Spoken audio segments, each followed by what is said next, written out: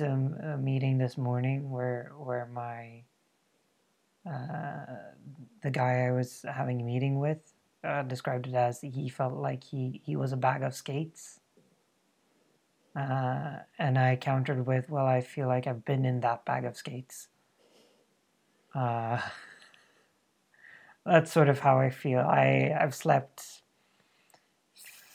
4.5, 5 hours, something like that, to get my system back to regular hours. I felt like an ADHD kid on crack today, with regarding focus, because I haven't been able to keep.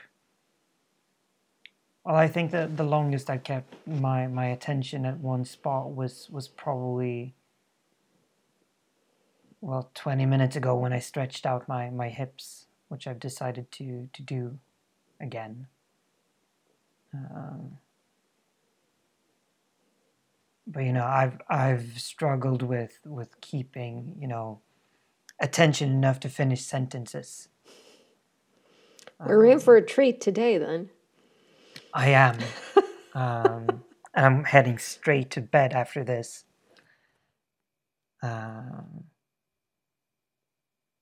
But yeah, energy levels are, I feel good. I feel fine.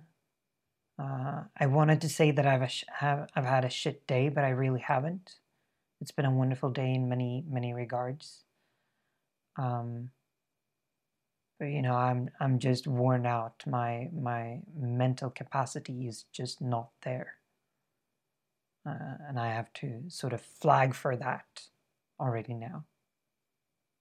I'll do my absolute best to keep my focus, and it's a lot easier when I have this sort of setting.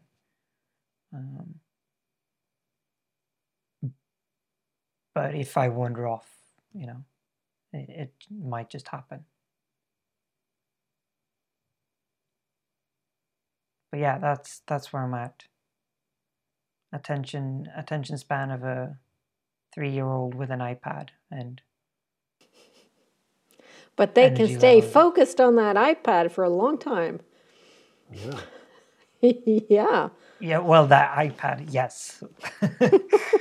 Swapping between all of the applications. Absolutely.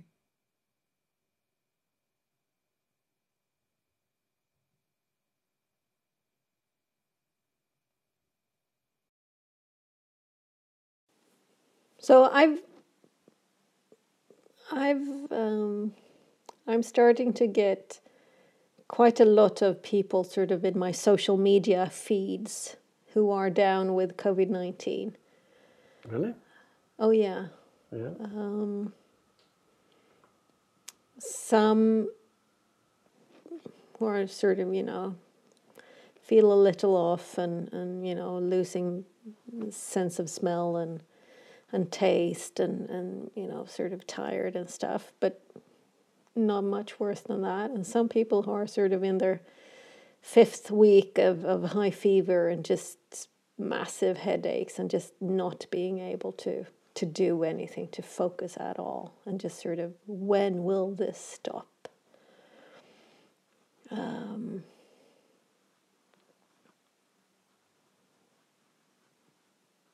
it, again, I think it's interesting to witness in me my sort of reactions to the differing or the different sort of recommendations or instructions on a global scale. I was riding my bike this morning to go visit the physiotherapist, and I was just, if I were not allowed to move like that, I don't know what I would do. If you were not allowed to move like how? Well, on my bike, sort of just be out, which that would just be like I would be pacing my little garden to try to get my 10 kilometers in my body. Because I've sort of gotten used to that. But that's another thing that I found interesting. I was, the week before last, we're recording this on the 7th of April, but the week before last, I was in Zoom meetings and, sitting by the computer and my body just said, stop it. It's too much. You're sitting too much. You need to move more. I was still doing my morning 7 routine and getting my 10 kilometers plus in my body, etc. But, you're sitting too much. And I realized how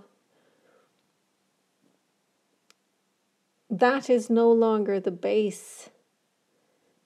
baseline of my body being in sort of constant pain or discomfort, which is what it was like 10 years ago. I constantly aching, shoulders and neck and back and stuff. And it's not. So that was also interesting because I'm hoping that more people are taking notice of their bodies, of their selves, of their senses.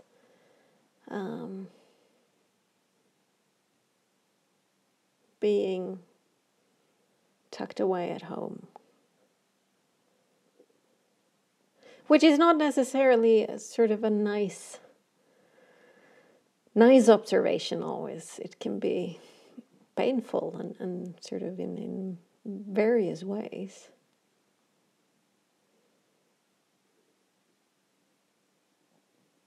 And then after the physiotherapist, I went out into the ocean and jumped in, and it was, it's wonderful.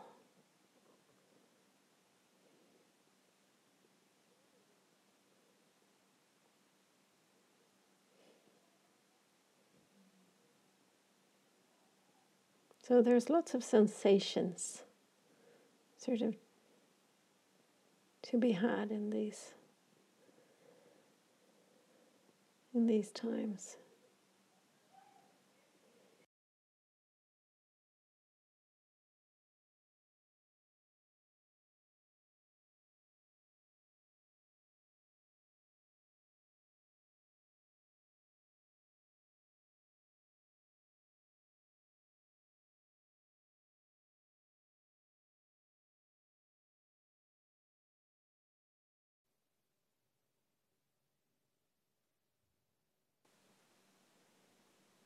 Caspian needs to move, otherwise he'll fall asleep. It's not that bad. I promise.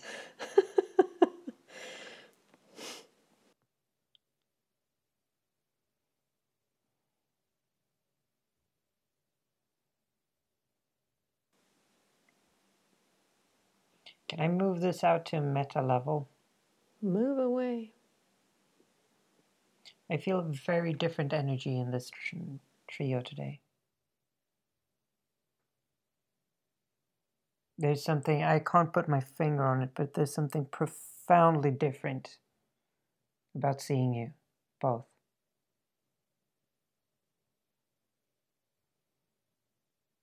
And I don't know if it's, well, it probably contributes, but my energy levels and all of our energy levels being on different levels.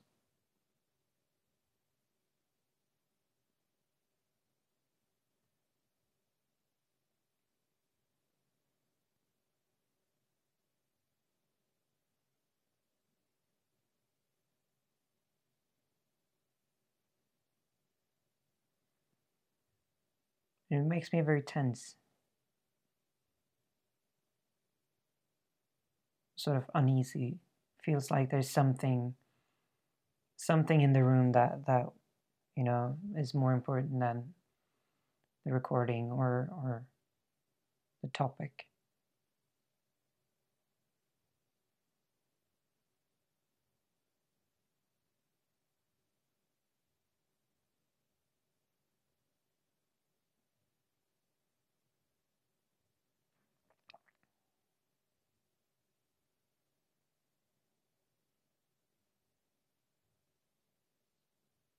But I don't know what it is. What that could be.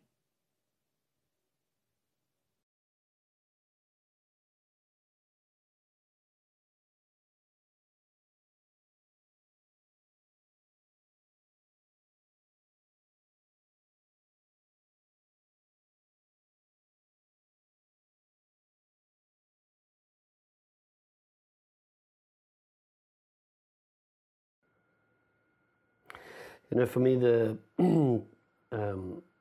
some of that shift,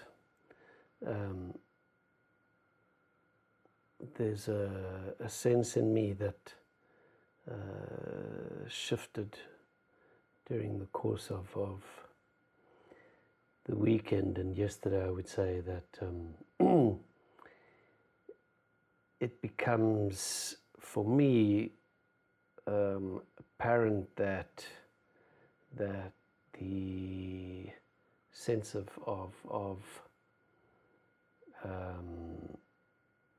kind of careful and hopeful optimism that I felt around the sort of range of signals around COVID as a global group process,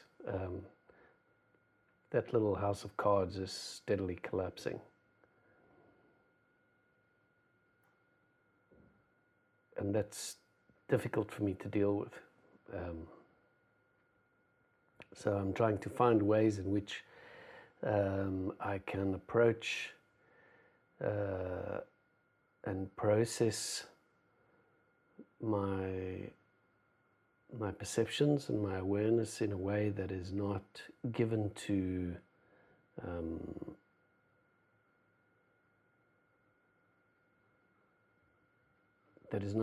only I don't know, I can't think of a better word, given only to negativity, criticism, fault finding, not in the sense of blaming, but fault finding. And I'm not really succeeding in breaking through that process yet. I'm kind of cycling around this difficulty of, oh shit, it looks like we're going to run another round. Looks like we're going to cycle through this one again. And what I mean by cycle through this one again, we're going to do the thing globally that we did in 2008. We're going to manage to suppress the symptoms, and we are going to buy our way into a perceptual reality with more state capture, with more rent seeking, with more financialization, and convince ourselves as a big group that, yeah, we weathered the storm. So that was good. Well done. Jeez, guys. Took a few hits, but in the main, we managed quite well. And the sort of feeling state, the sensory states that I'm having is of, oh no, this is really fucking dreadful news. You just trimmed off another 30% of possibility, in years of life or whatever. It's like the boat is listing badly, and everybody's standing on the side that's closest to the water, looking down, saying, "Ooh, look over the side of the boat. That's really fascinating. Look, there's dolphins. There's dolphins." But it's teetering and it's really close. And I find it really, really fucking scary, man. I find it really, really fucking scary. I find it really scary that despite this astonishingly developed capacity in human intellect and human intelligence, so we have these amazing abilities to collect really good intelligence, and we have amazing abilities to process that data. And what we come out with is, well, we're going to see to it that we refinancialize the fuck up that got us here in the first place.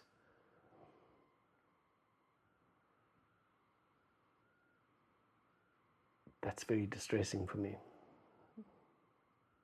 I've kind of been in a naive, childish way, hoping that there's going to be some sort of indication that, no, we're not going to do that again. We're actually going to start actively putting into place alternatives. We're going to start running tests or pilots to see whether this is something that we can actually address on the level of a global civilization. But all indications are that we're not headed that way. We're in fact headed the other way. We're in a devolutionary phase of this process, for me, in the way that I'm looking at it, the way that I'm seeing it. And I'm not saying that that's a fact. It's a product of my own consciousness, of the way that I'm looking at the thing. And that's difficult. What are some of those indicators? Well, you know, in our local sphere, there's been these just to put this in context, Sweden has a population of less than 10 million people. So we do not have these really, really significant volumes. We don't have the scales of problems that many other societies do. And Sweden has, by comparison, an extremely highly developed society in terms of technology, in terms of standard of living, all these kind of things. Everything is on the table for exemplary decisions to be made. And the decisions that are being made have to do with the exercise of power and control rather than enablement and facilitation.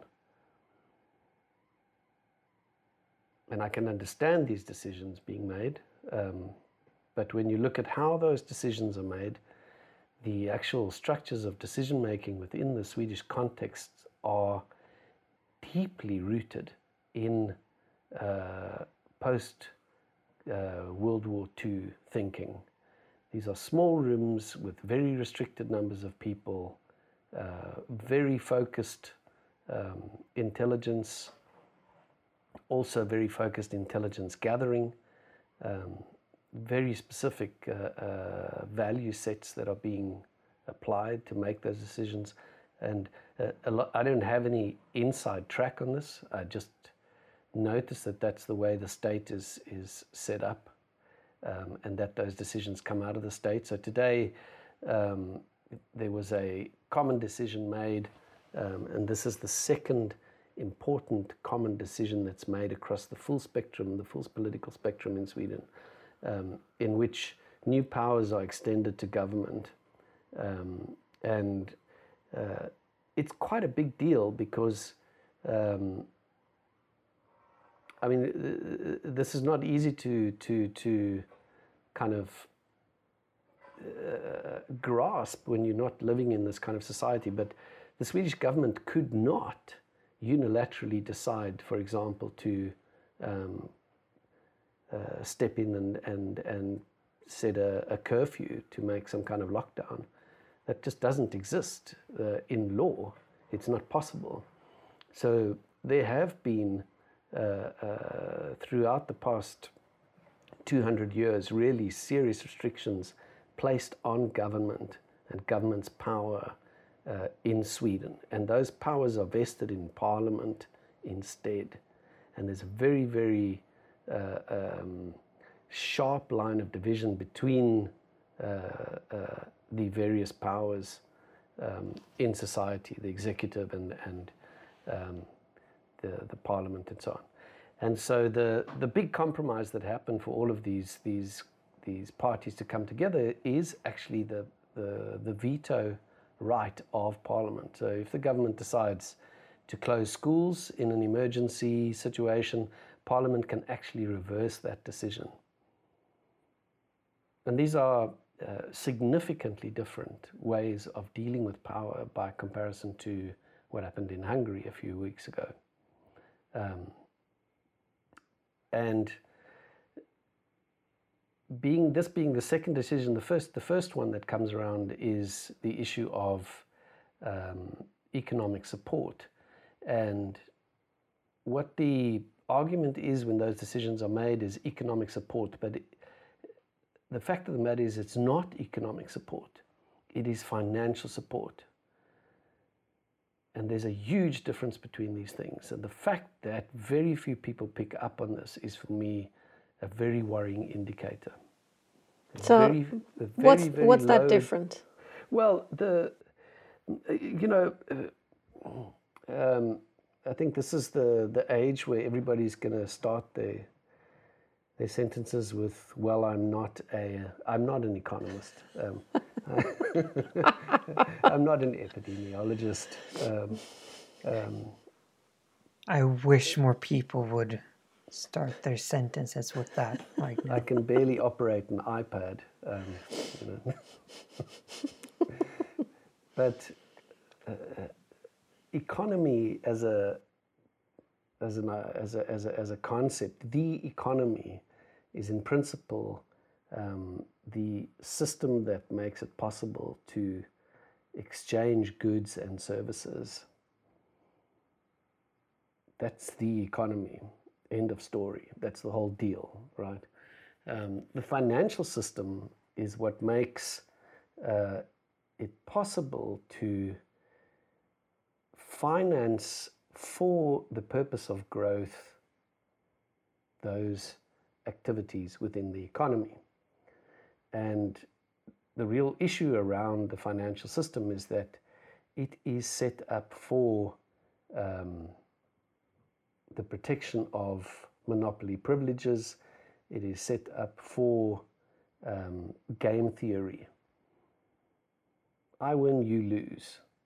It is set up as a rivalrous game, and the game is rigged. The house always wins. Now, when you put these things into a context like this current global crisis, not noticing that these rivalrous rigged games are actually throwing fuel onto a fire is a really, really seriously critical collapse of intelligent reaction, intelligent assessment.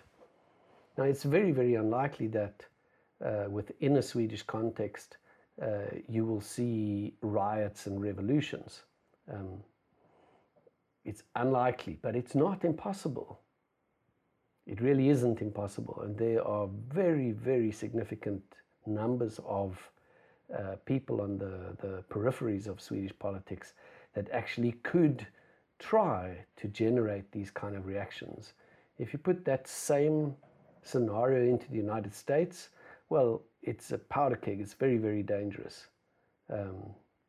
If you put it into India, it's a completely different image. But just a few months ago in India, there were astonishing levels of public violence.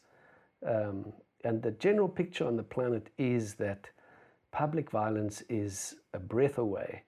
We should be doing everything in our power to move away from public violence, but we are not doing that as a collective. The group process is, let's push down these symptoms and get back to normal.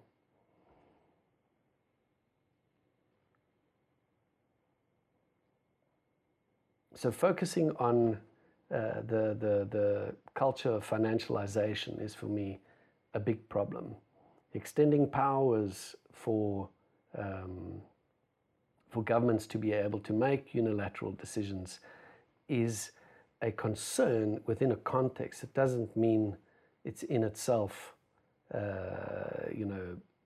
sufficient, but it could well be necessary as an indicator that there's a preparation for more than lockdown against the virus. There is real concern within the system that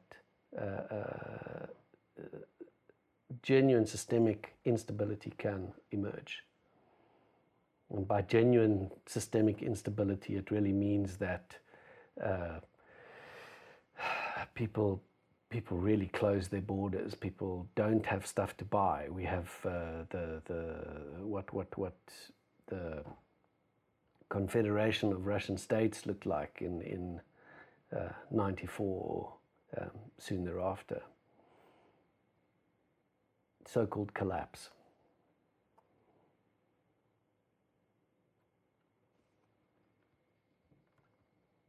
And those pictures for me, here's an example. This is really up at the detail level.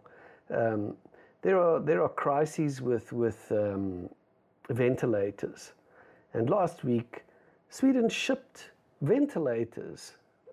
We just happened to have 1,000 that had been manufactured recently and shipped them somewhere else.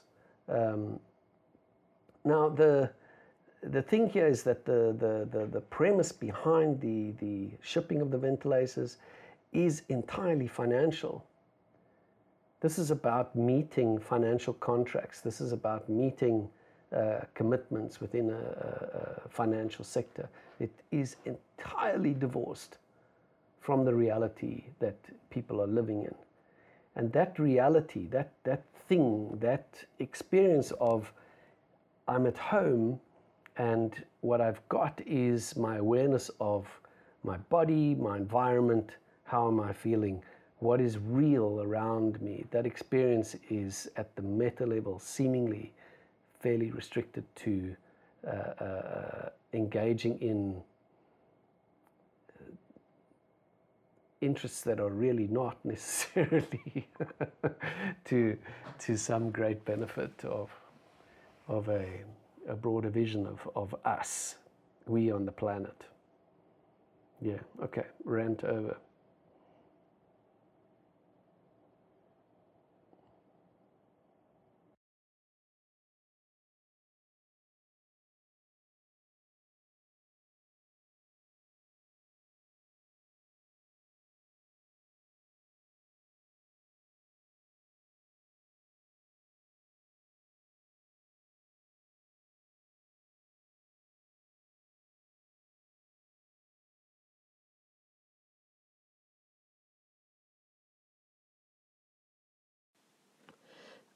In one conversation of Krista Tippett's on being, I don't remember which one, but she's talking to someone about sort of the civic society and sort of asking the question of where do you find hope in what, and this was years ago, but where do you find hope, and what would it look like if it was I don't know what you said, emergent, and you said something. If the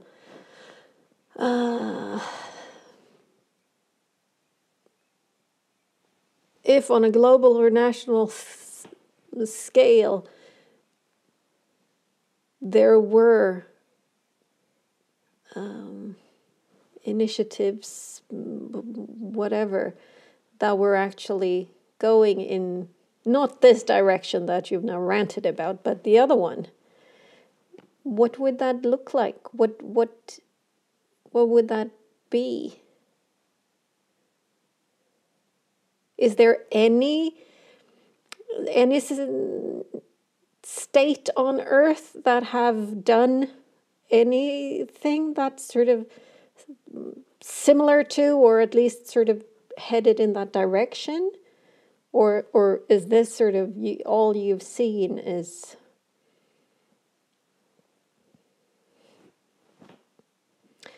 circling around? Is there anybody sort of taking that tangent out? Yeah, I haven't. I can't think of any examples. As we're sitting here, I'm wondering what's happening, for example, on Cuba.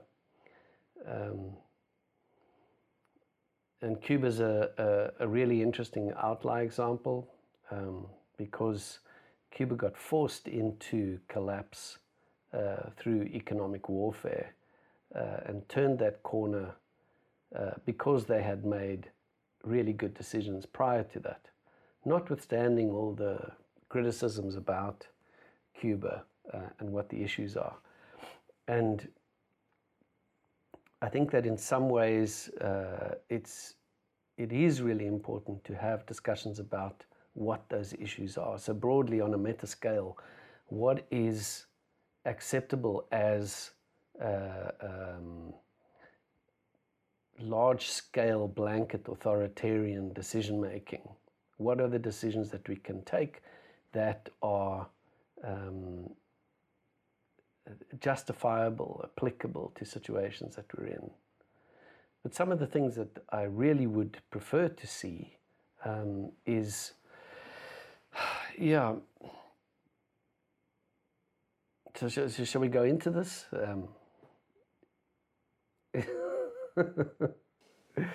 Yeah. There's a guy called Michael Kumhoff. Michael Kumhoff, I don't know what he does today, but when he was working for the IMF, and for me this is just, by the way, a really good example of really good analysis and decision making based on strong intelligence. So Kumhoff comes up with this idea that he calls the Chicago Plan Revisited. And this is really worthwhile looking at because Kumhoff recognizes in very substantial and very, very well argued ways that the basic crisis of financialization will lead to collapse. It will actually lead us down a path that may well have no return. And the Chicago Plan Revisited makes a really, really important distinction in separating the economy from the financial system, and in practical terms, what we call banks and investment houses, and says we must re-establish the firewall between banks and investment houses. That firewall is removed primarily by a series of decisions starting around 1985. The rise of neoliberalism is also the rise of deregulation. And what that implies is that it doesn't really matter what the financial world is involved in, what their speculations and risks are. The banks continue to work. That means that there's continuously circulation of currency and stable currency within an economic context. That means that goods and services can be distributed, produced, without necessarily the involvement of the financial system, without dependency on the financial system. And Kumhoff's mechanism for this is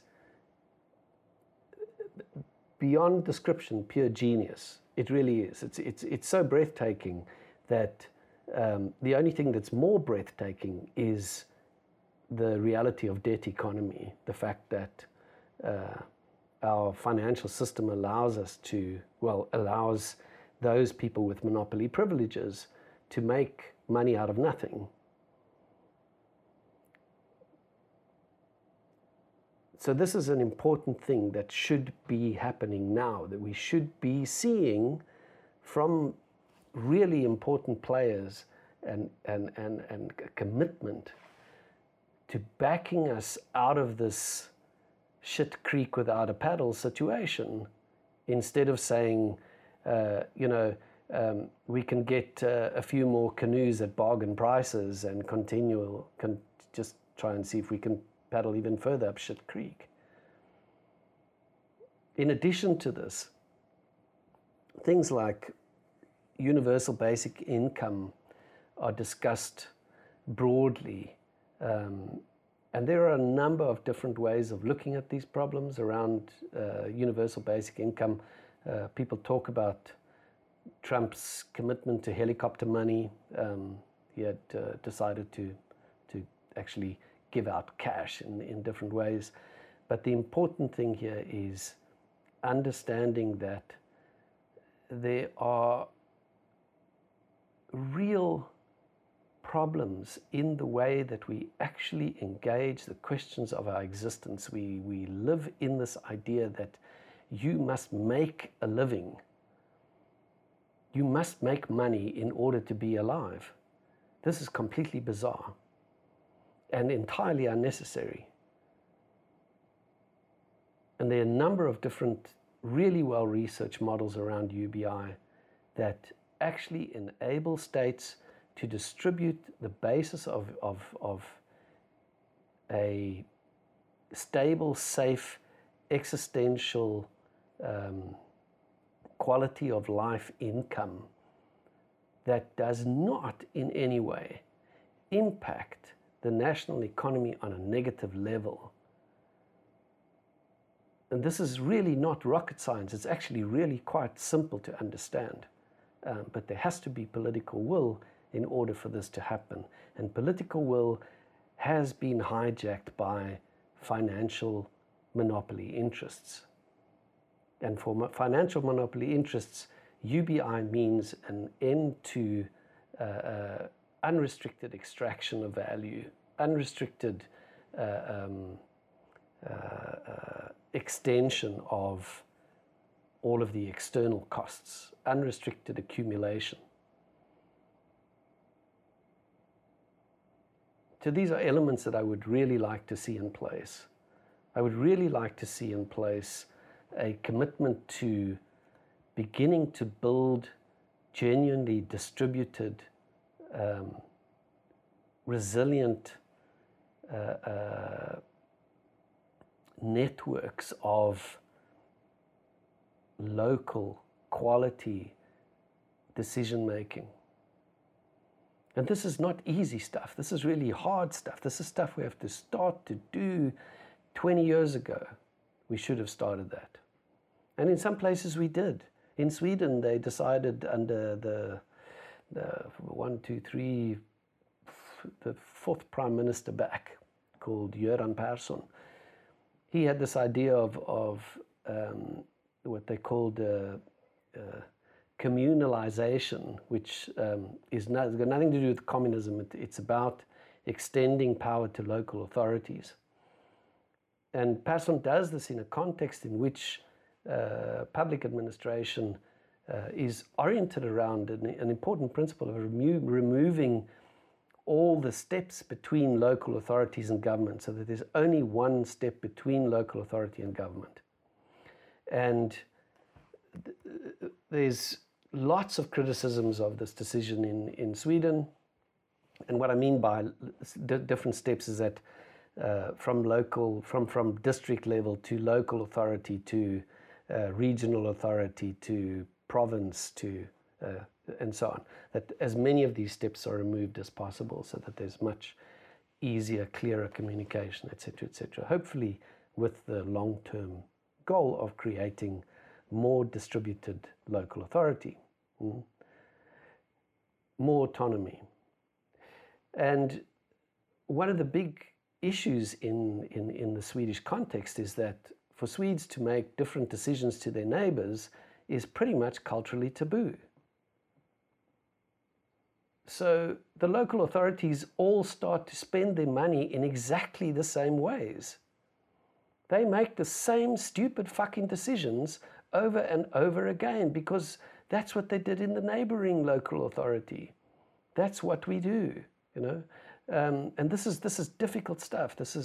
Culture is not easy to change. And we have to work at it. We have to really put resources into doing this stuff.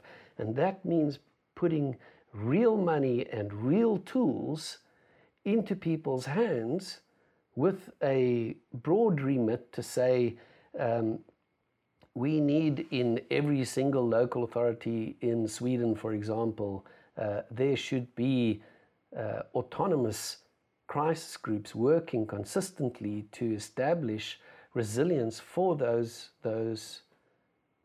local authorities, so that those local authorities would actually be able to withstand a lockdown for 60 days, not a problem, completely self-sufficient to as high a degree as possible. That's not where we are. We live in extreme fragility. And the decisions being made is to just continue adding more fragility. So all these people that are unemployed, Sweden's got soaring unemployment, it's like something that's never been seen before. Well, yeah, that's a problem. But seriously, folks, all that we've seen for the last at least 2 administrations, so we're looking at something like 20 years, has been efficiency-oriented cuts everywhere. Less people doing more and more and more work and getting really stressed and getting really sick. Getting anorectically lean. Yeah.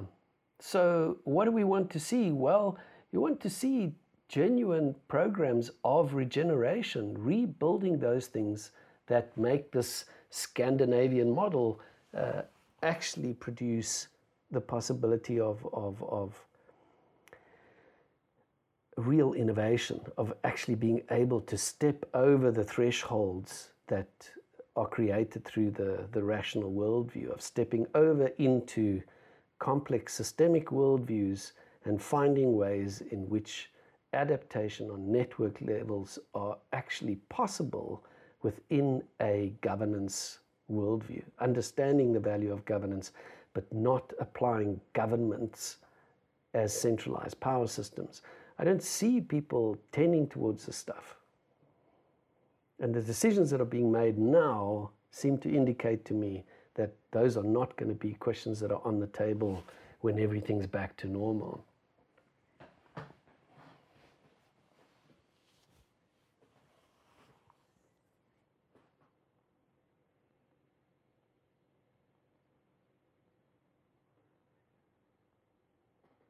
Decisions that result in sufficiency, not efficiency. Locally produced food, medicines, real quality of life.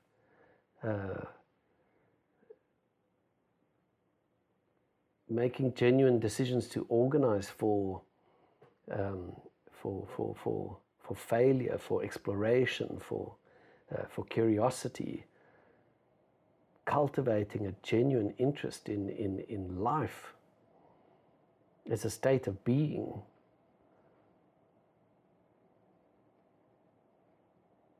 They're long processes, they're long arcs, but they are doable.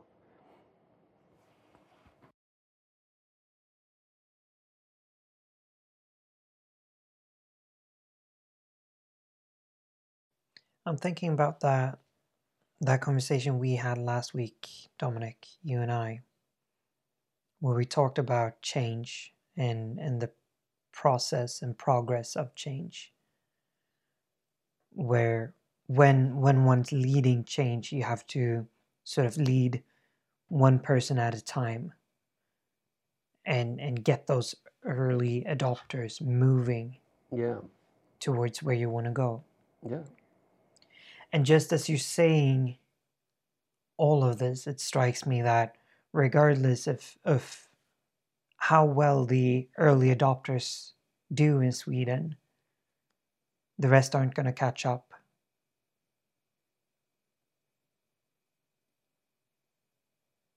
Because we operate from a Swedish perspective, generalizing, of course, we operate from the majority point of view. Our culture is centralized around each other, thinking collectively. And regardless if, we would break out Malmö and say, hey, we're going to do this now. Let's go. Which Malmö would probably be one of the first places anything like this could ever happen in Sweden, at least from where I'm standing. People all around would still say, well, the rest are doing their normal stuff. Things would have to go really fucking far for the rest to change. Yeah. There would have to be a lot more early adopters for things to change here.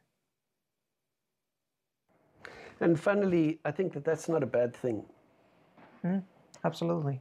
There's a part of me that thinks, oh, it would be so nice if we could just all get along. But there's another part of me that's quite aware that if we don't have conflict, we don't get to new insights. There's another part of me that's movement. Yeah, exactly. Sorry. Yeah, no, there's a well-developed understanding for the value of developmental waves in history, in individual psyches, and why those things are really important, why developmental processes are really important, and that they cannot really be forced through rational means. They can be engaged rationally, and definitely perhaps sped up somewhat in a logarithmic way, but not in an exponential way. It's through huge events like this that are exponential that it's possible to make these big shifts, but it's not a guarantee that the shift goes towards a greater number of people with a deeper awareness, a broader perspective towards what it is that actually affirms life. And having those discussions with people around you, what is the basis of existence? What do you think is the basis of your existence? How do you know that you exist? How do you know that you think? How do you know that you feel? These kind of premises of our being are not part of some sort of public discourse. They're very far away from those things. Until maybe you get sick and you could die, then you start to have those discussions. And possibly by some coincidence, it just happens to be Easter. And although that's more often than not associated with Christianity, the premises of these mystical experiences have to do with exactly these questions of this cross that everybody has to bear, of applying your consciousness in a direct linear opposite to nature.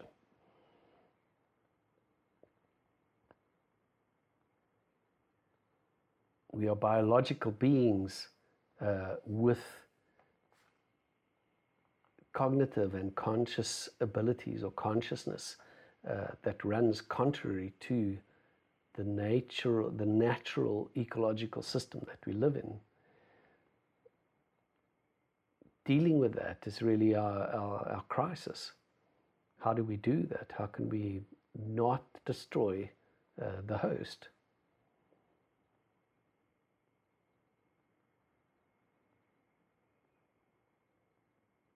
One of the things that I think would indicate that we are actually engaging this problem is that we would start to discuss the fact of our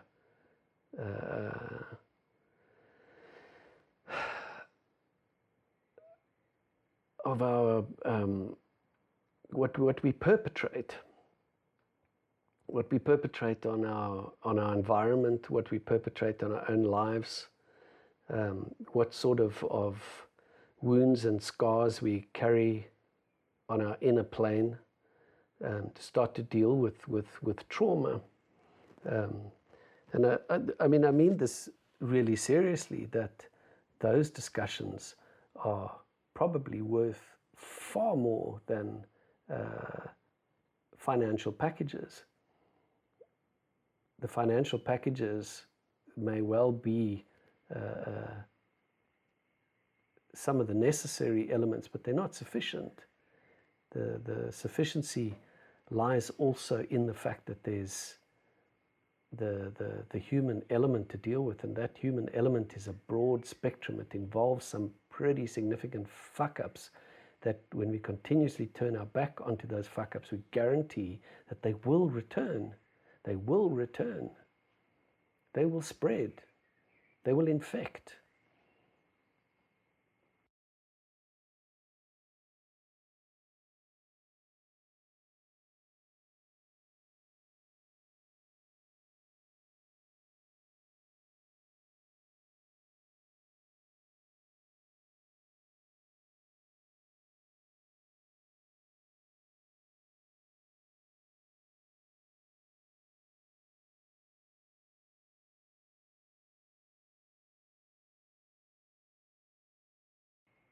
And I think in those worlds, if there those type of engagements, if that sort of vision becomes a public discourse and accepted, something that people would talk about in the same way that they can talk about a moon landing or space travel or something like that, that shifts the whole world of education, for example. That dramatically shifts the mindsets, the actual range of perspectives, and as a result, the leverages for what sort of innovation is possible in an entirely different worldview. A worldview not based on I win and you lose, but a worldview that's not even based on win-win. I mean, seriously, I think the whole win-win idea is just a comfortable way of avoiding the darkness of win-lose. We're still talking about two winners. How about two beers?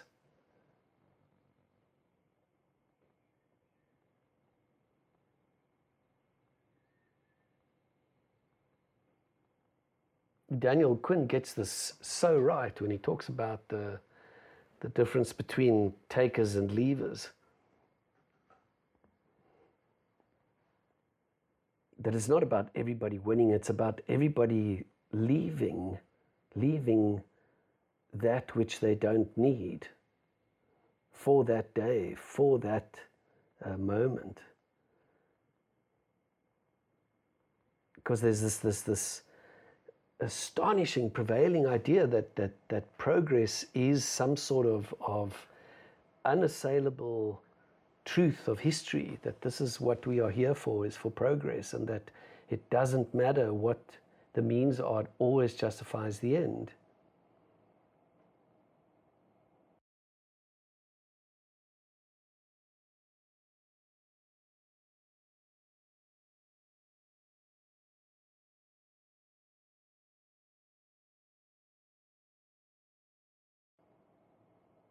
And that kind of sets us into a continuous cycle of thinking that as long as the economic graph is pointing upwards, that we're in a state of progress. And it's the inner graph where the infinite growth is. that's where there actually is possibility for infinite growth. We have no ceiling for human development, for human psychological development. And it doesn't cost the host. We don't destroy the substrate when we work on ourselves. On the inner plane.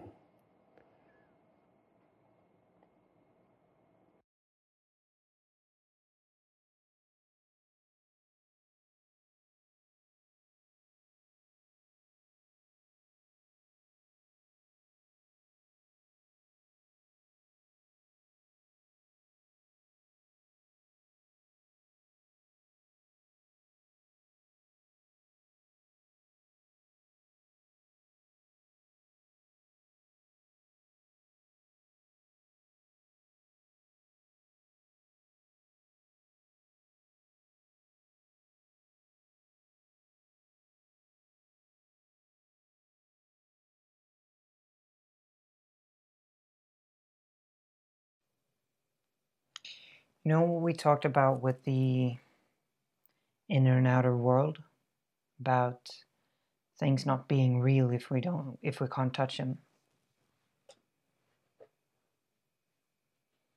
I've been thinking a lot about the premise that they present in Myter och Mysterier, a Swedish podcast series.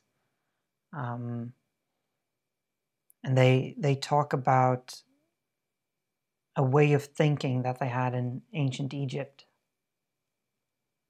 where gods could be, things could be, beings could be, souls could be more than one thing at once. So the sun wasn't the sun, and what's the sun god? Ra. Ra, yeah. Yeah. A sculpture of Ra, yeah. Yeah, the sculpture of Ra and the sun are both Ra. The sun isn't a representation of Ra, and the sculpture isn't a representation of Ra. They're all Ra. So they all are at the same time. And they all are all one. And connecting one more element to it before sort of bringing them all together. I had a conversation in one of my previous podcasting projects where a woman described how she'd had experiences of being every single thing at every given point of time.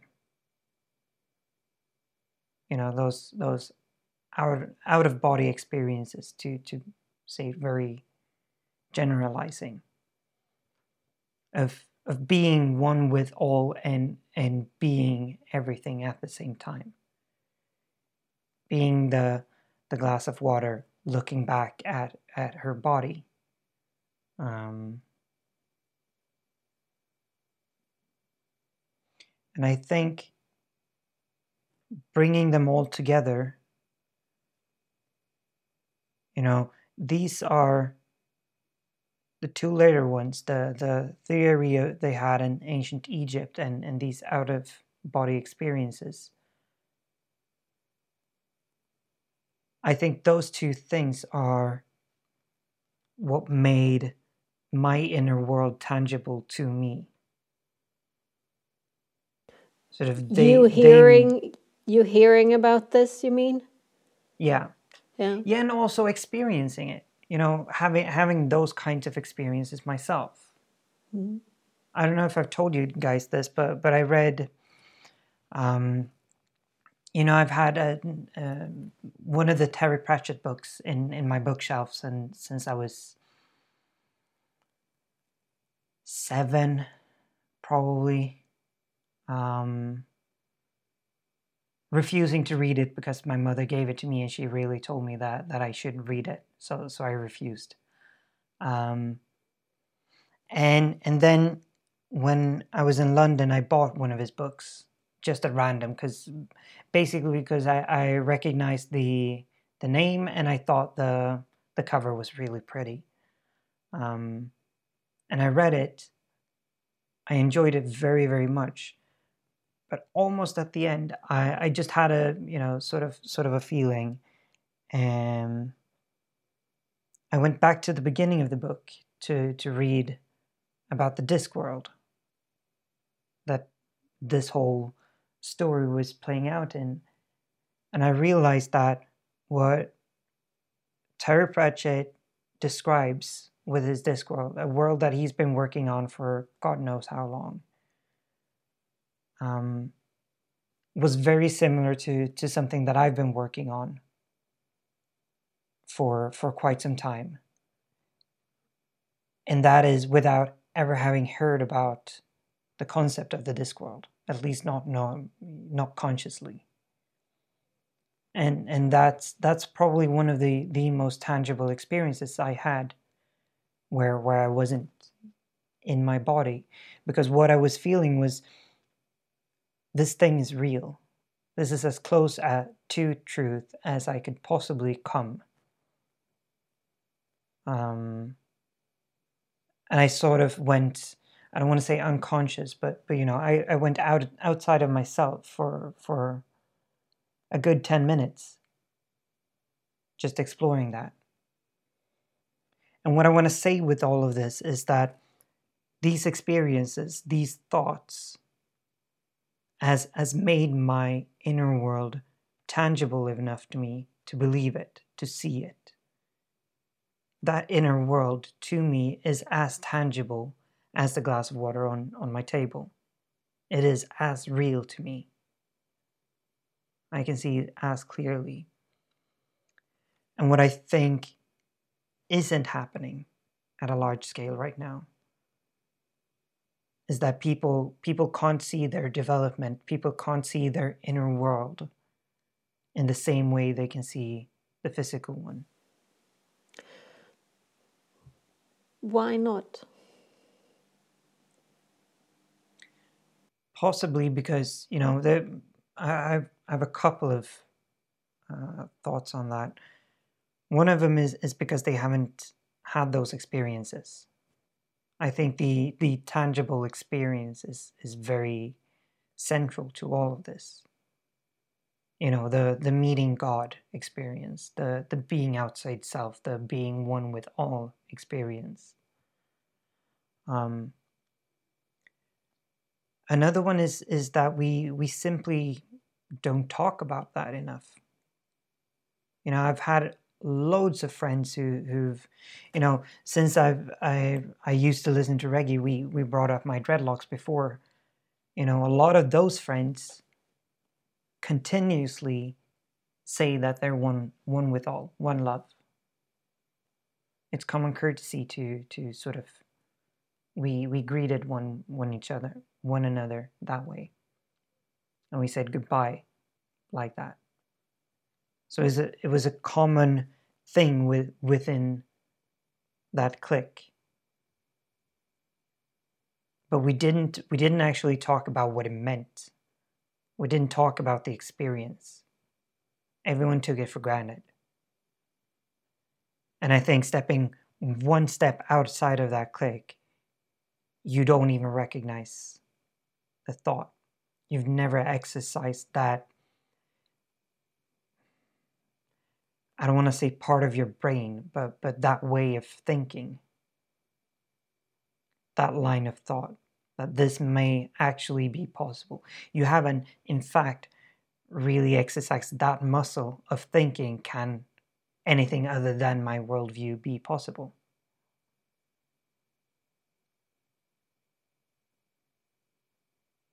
And we're seeing, I'm seeing quite clear symptoms of that in public debates, where people can't envision anyone to be, well, in Sweden, sympathizing with the Swedish Democrats, or sympathizing with Trump, or sympathizing with Putin. You can't step that far outside of yourself into another person, or into millions of people who've described why they're feeling this way or why they have those opinions.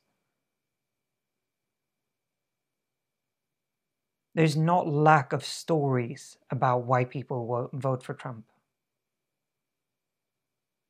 That's one thing that's for sure. So, yeah, sorry. Well, in that episode of Myter och Mysterier that you're referencing, where they spoke about this sort of the Egyptian worldview, one of the interesting things that they say there also, Per Johansson, is that he realizes that actually it's not just the Egyptians. It's like that has been the way humans have thought for millennia, except for this little tiny blip of moment in humanity. And he just sort of realized that shit, it's us. We're the odd ones out. We think they are so odd, but really we're the odd ones because we as a society today don't put any weight to that way of being. And that, I think, that was really interesting when I listened to that episode, which I've done several times. He sort of has that, pivot. It's like that question, are the monkeys in the cage looking at me or am I looking at them? Who's really the one in the cage? It's like, well, probably us right now. Well, yeah, but within that world, the worldview you're referencing, the question is the system of balance in me, or am I in the system of balance?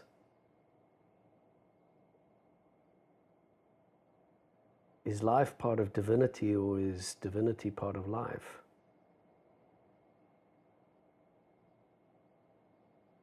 And working through these kinds of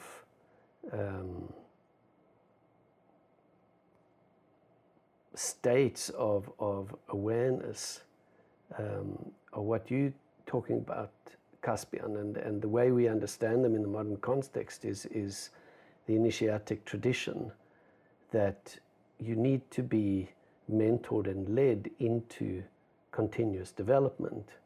Now, at the point of more or less post-Enlightenment populations, once we take on things like Newton and empiricism, that's the end of the story. That's really remarkable. That's astonishing. That's like, what on earth happened? And what the message is that once you've been through your education, once you've done your university education, once you've become an adult, whatever that happens to mean in the cultural context, but usually it sort of has run its course by the time you're 30, by then you're an adult. Well, then it's the whole thing is finished. It's done. Yeah, you're done. You're not going to develop more than that. And this is total fraud. I mean, it's the most terrible fraud that's exacted on humanity, not because of some evil intent, but because within our humanness, we stumble and we make mistakes, we choose wrong paths. And this particular wrong path we choose should not be thrown out like the baby in the bathwater. This is not a bad thing. And this is something that I kind of return to all the time, is that it doesn't matter whether people vote for Trump. It doesn't matter whether the CIA are involved in genocide. They are part of the big picture. We cannot move forward if the whole big picture isn't with us. So we have to accept that there are different levels of development within the broad spectrum of the human population. We have to work with that the same way that we accept that 3-year-olds cannot think the same things that 9-year-olds can, that 19-year-olds can, or 29-year-olds can. But we have to start accepting that there is the possibility of endless growth on the inner plane. and that it's exactly those things you're talking about, of waking up to that. There is a very, very, very deep and extensive world of meaning to be had through the quality of your awareness, by developing your quality of awareness. That's not the whole picture, because there's a lot of other shit to deal with. You actually have to deal with your shit. You have to process all of your defense mechanisms.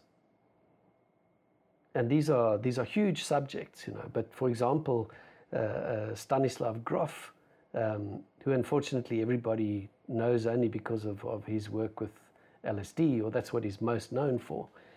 But Grof is so insightful in pointing at that human birth, the experience of being born, is astonishingly traumatic by comparison to all other mammals.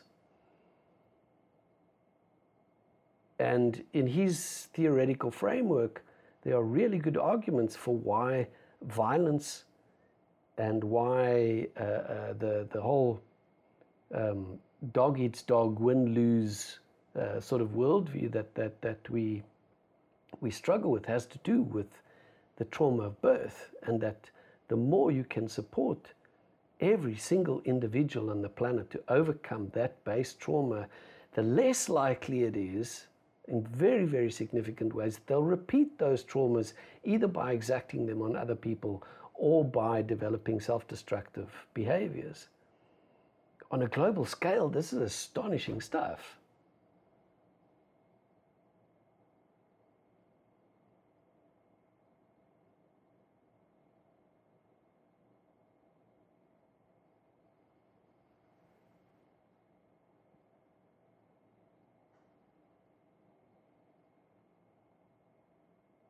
Because all of the nice, sort of comfortable verbiage about co-creation and abundance and all that sort of stuff is pretty pointless as long as we are all of the time, more or less committed to the win-lose game.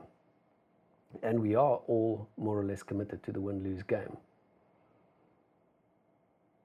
If you have to pay for your shelter, if you have to buy your food from a wage that you worked for, you're in the win-lose game. And there are very, very, very, very few people that aren't in that win-lose game.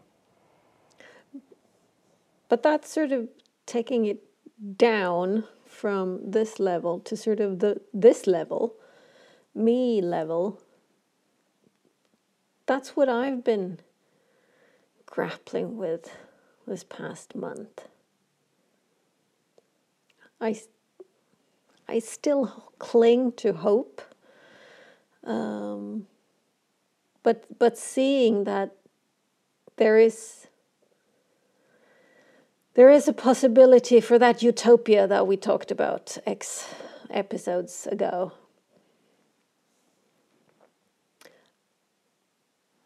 What the fuck do I do here and now to not promulgate the existing system, but to sort of step outside of it? And how do I do that and still sort of live? How do I do that in a society where, as you say, all of us we're in that game? Yeah, and you know, I'm sort of, I go all practical on myself on that. What do I do with my wages? What do I do with money that I can save? What do I shop? Where do I shop? Do I shop anything? Do I start to grow all of my vegetables in my garden? You know, it's like I'm totally wrestling with that, sort of trying to get it down from the meta level where it, for me, oftentimes can feel like there's nothing I can do or there's nothing I can be, but sort of take it down into what how can I be in this world and not be one of the silent sort of people cheering it on simply by me not stepping out of it? Yeah, incredibly important questions. They really are.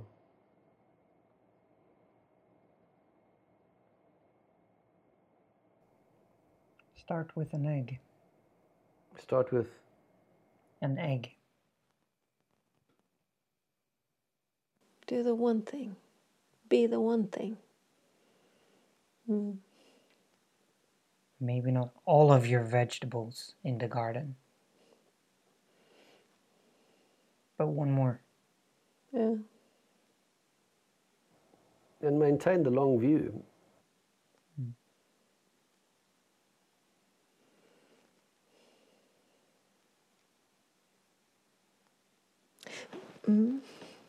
Because you know it's yeah. yeah. Go Sorry. ahead.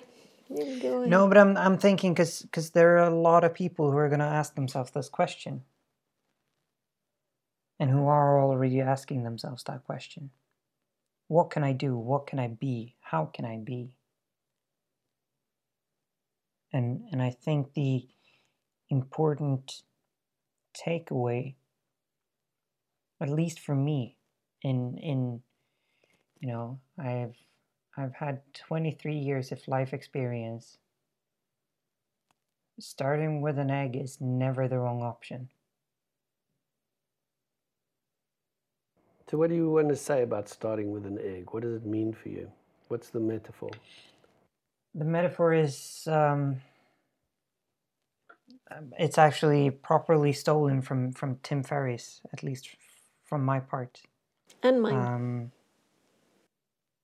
Who says if you want to get healthy, if you want to become fit, take care of your body,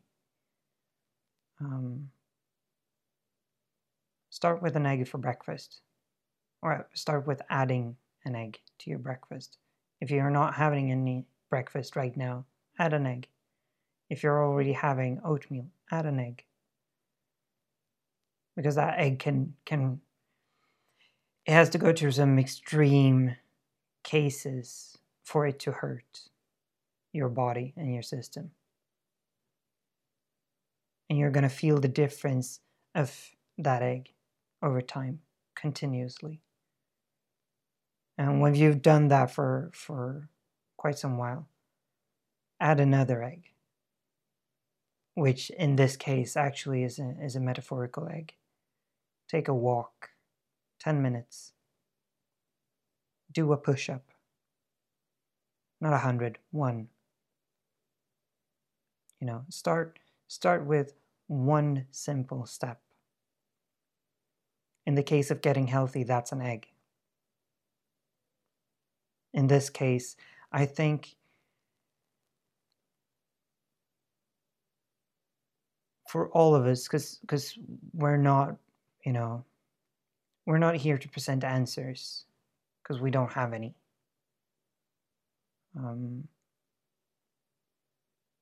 But we can give suggestions, I think. And one of those suggestions, at least for me, would be to try to meditate. Try to think of these things. Try to talk to someone about these things. Express your concerns. Express your trauma. Try to put words on it. If you have a possibility to grow your own vegetables, try to grow one. Move one step in the direction of where you think we should be heading. Yeah, or like Mark Nepo says, step 1 inch into the unknown. Because that's the thing here. We none of us have that IKEA manual. There isn't one for a way forward.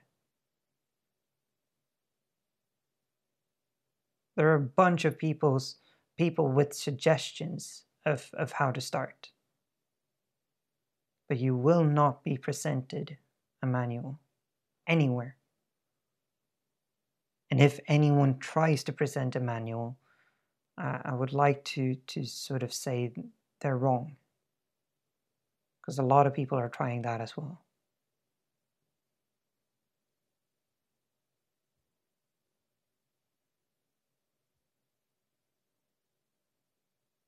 if we're moving into the unknown. No one could ever have that manual. And all we can do in that case is move 1 inch into it. Also, circling back to something you said, Dominic, X episodes ago, this reach out to one person, reach out, sort of address your neighbor or your friend, call someone you haven't called in a while, and just ask, how are they?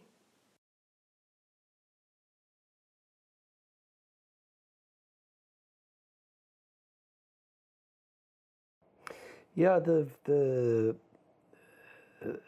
meta message for me is touch life.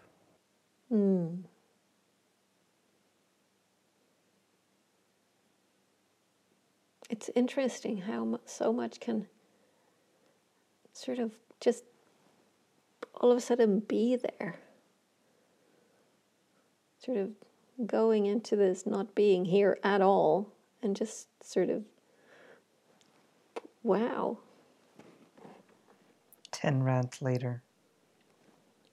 Yeah, We're there here. you go. Yeah, yeah, definitely.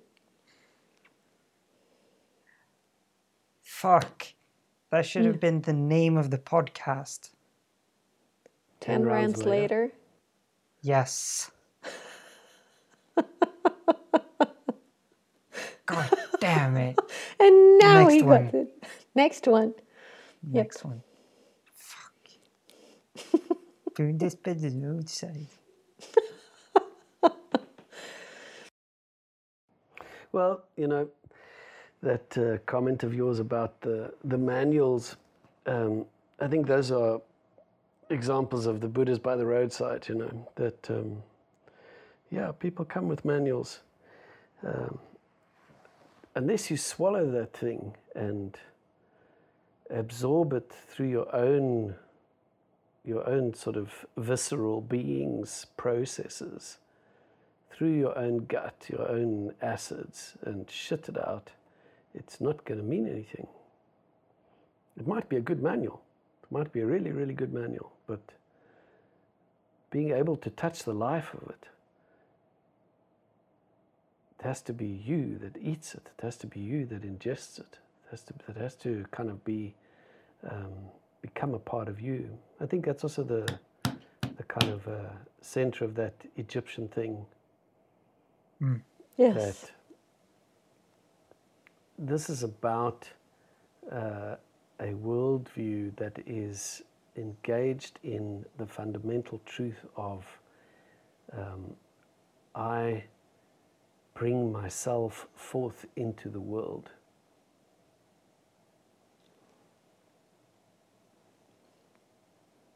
And through doing that, I bring forth the world. That these two things are inextricably linked to each other.